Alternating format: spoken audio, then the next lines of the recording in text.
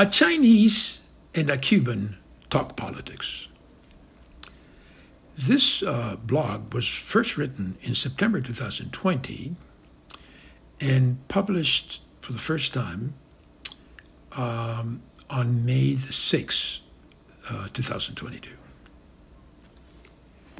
A Chinese and a Cuban talk politics. Cuban. It's amazing what you've done with your country in such short time. Chinese. Thank you. Cuban. You are now a rival to the United States. Chinese. And pretty soon we will be the most powerful economy in the world. Cuban. Wow. And to think we both started out as communists.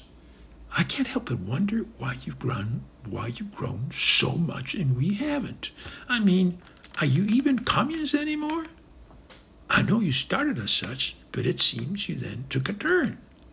Chinese. We did. We had that whole Mao experience, as you know. Lots of years of being very regimented. Deprived, in fact. Very traumatic, the whole thing. I had to read Mao's little red book again and again, and I could recite it in my sleep. But slowly we came to realize that we needed to produce more, and to do that, we needed creative and enterprising people. And we needed markets. Cuban. So you let the creative and enterprising people come out and do the thing? Chinese. Yes, we began to allow people to have their own businesses. And when you do that, then people with those abilities get to work. Up till then, the system was burying them. And they weren't making money, and no one else was making money. And we could say we were all equal, but what's the point of being equally poor? Cuban. I get you. That's what's happening in Cuba. We can all say that we're brothers and sisters and we're all equal, but we're not really. And those people with ideas for commerce and other things, they're held back. Chinese, right. Finally, we realized we had to try something different. When we did, we began to see how new hierarchies began to form. Hierarchies of talent and ability. In all fields, hierarchies that have always been there, no point in denying them. They were there during Mao. For instance, the chairman got to have all the girlfriends he wanted. Cuban. Same with our leaders. They eat and dress and live better than the rest of us. Chinese. Right. So we said to ourselves, that's the way the world is. Some people have more than others because nature gave them more. In the jungle, you've got the lions and the tigers and the gazelles and the rabbits and the pigs, and the stronger gets to eat the weaker. That's how nature works. Cuban. But we're humans. Chinese. Sure, but we're not all created equal. Cuban. Under the law, we are. Chinese. Right, and that's about it.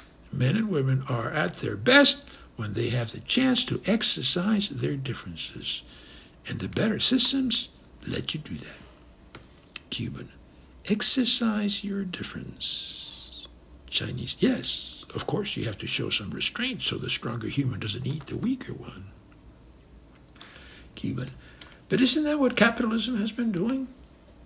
Chinese. Unchecked capitalism, sure, but I'm talking of regulated capitalism. Regulated capitalism gives us a safety net, allowing for workers to have rights, pensions, education, health care, days off, and so on. And to do that, the system taxes the people who make the money. The more money you make, the more we tax you. Regulated capitalism, we call it state capitalism, needs to keep improving, but we're moving in the right direction. Cuban. You're not against billionaires? Chinese. Not at all. We love billionaires. But they have to be accountable and pay their taxes.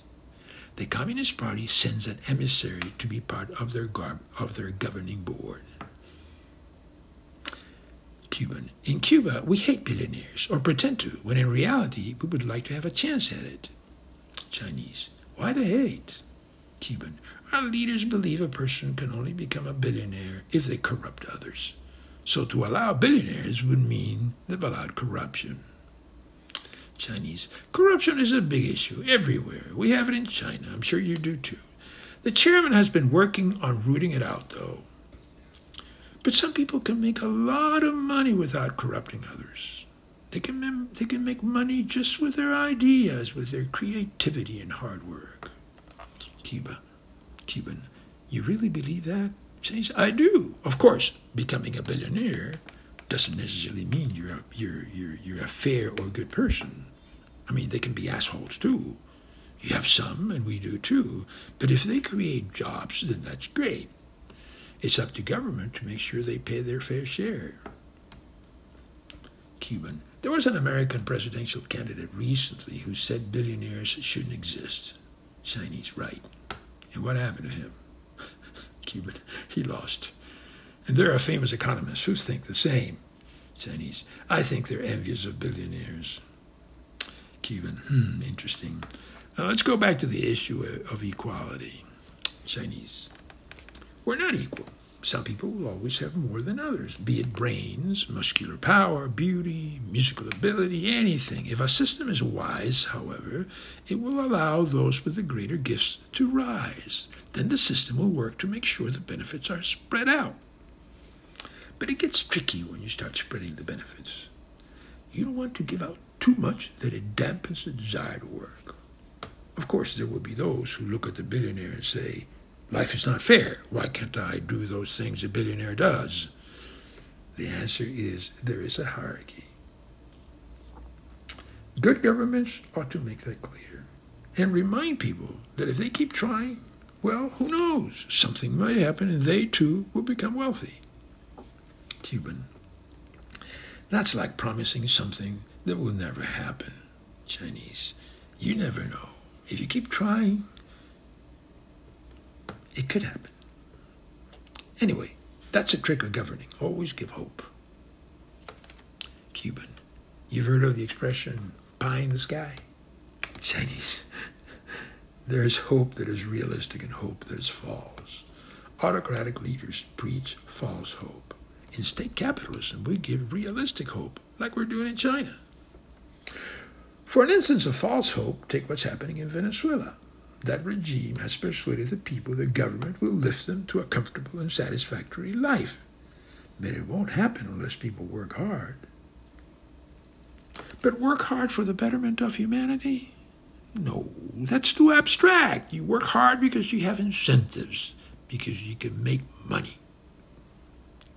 The Venezuelan government is not letting people make money and are scared that if they do, those people will undermine them. So they prefer to keep everyone poor. Except the rulers, of course. They always eat and dress well and get to travel. Cuban, the government can't create enough jobs. But then it doesn't let those who can create them do so. Chinese, and they have the guns to intimidate everyone. Guns to tell everyone that the real meaning of life is to work for the betterment of humanity without worrying about material rewards. They're delusional.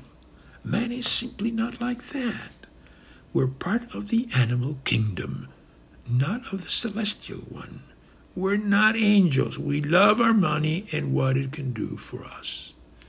Cuban, you don't have to go to Venezuela for that one. That's what's going on in Cuba here in Cuba too. Chinese, it's very sad. And we both know there are lots of very talented Cubans and Venezuelans. Cuban, our governments are afraid of them, that's what it is. Afraid of what they can create. Let's pause for a moment. Cuban, we're not equal, I get it. Chinese, we should treat everyone with respect and encourage them to do their best. Everyone should get that. That's how equality should be viewed. Equality under the law, not equality of results or pay or position. Hierarchies are part of life. Cuban, what do you think of the economic embargo the United States has on Cuba? Chinese, we know how it started. The Castro brothers nationalized American businesses that were making big money in Cuba. Cuban, right. Chinese, that could have been done a lot differently so as not to piss off the Americans. Cuban, true. Chinese, term to repay could have been set, and the likelihood is that would have allowed business between the two nations to continue. Cuban, maybe. Anyway, it didn't happen. The Castro brothers just couldn't think that far.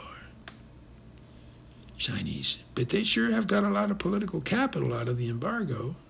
Cubans, they have. They keep blaming the embargo for the misery Cubans live in. Chinese. Get someone else to blame for your own inadequacies. They pause. Cuban. Going back to China. Do you think you'll ever become a democracy? Chinese. That's a good one. Cuban. Or are you getting comfortable with being ruled by the party and its state capitalism? Chinese. I think that eventually we will become a democracy. I say eventually. The more and more successful we become economically, the more we will want to have political power also. Cuban. It is a unique phenomenon in history, what you've done. Chinese. It is. We're very proud, even with the restrictions we live under. We are wary, though, that democracy carries with it some risks. Corruption, of course, and the possibility that some leaders will emerge that will not care for maintaining the unity of the nation. We see what is happening in the United States with Trump and realize it could happen to us. So yes, one day we will want to become a democracy, but not anytime soon. Before we do that, we will want to become the most powerful nation in the world. We're getting closer to that. Cuban. How much intimidation do you live with in your country? Chinese. A good bit. We don't like it, but the government lets us make money, and lots of it. Cuban. So long as you can make the money. Chinese. Yes, we love to make money. Wouldn't you? Cuban. Yes, I would. They pause again. Cuban. One thing, though. I admit that if Cubans were allowed to make money, things would be different. But the embargo has hurt. Chinese. You're right. If it hadn't been for the American market and all those companies that came to China to make their products, we would not be this far along. So we are thankful to the Americans, although they made a pile of money too. Cuban. And you stole and copied the technology and spied to get whatever else, did you not? Chinese. We did. But we worked with what we stole and copied and then improved it. Let me give you an example. We asked America to let us in on the space program. They said no. Well, we gathered what we had to gather, and our scientists landed us on the other side of the moon, the dark side. No one had done that. We did it. So the fact that we have stolen and copied does not mean we're not creative and have vast brain power. Cuban. Good point. And as far as Cuba is concerned, even with the embargo, if we created something to trade, we could do business with the rest of the world. Chinese, yes. Cuban. But first we have to figure a way of allowing ourselves more incentives. They pause. Cuban. We have talked about the importance of incentives to make money. But make money for what? Chinese. Yes. Good question. I can think of a two-part answer to it. But why don't we take it up next time we meet? Cuban. Deal. To be continued. Oscar Valdez, Valdez with an S. OscarValdez.net. Medium.com. Anchor.fm. Buzzsprout. Apple and Google Podcasts. Thank you and good night.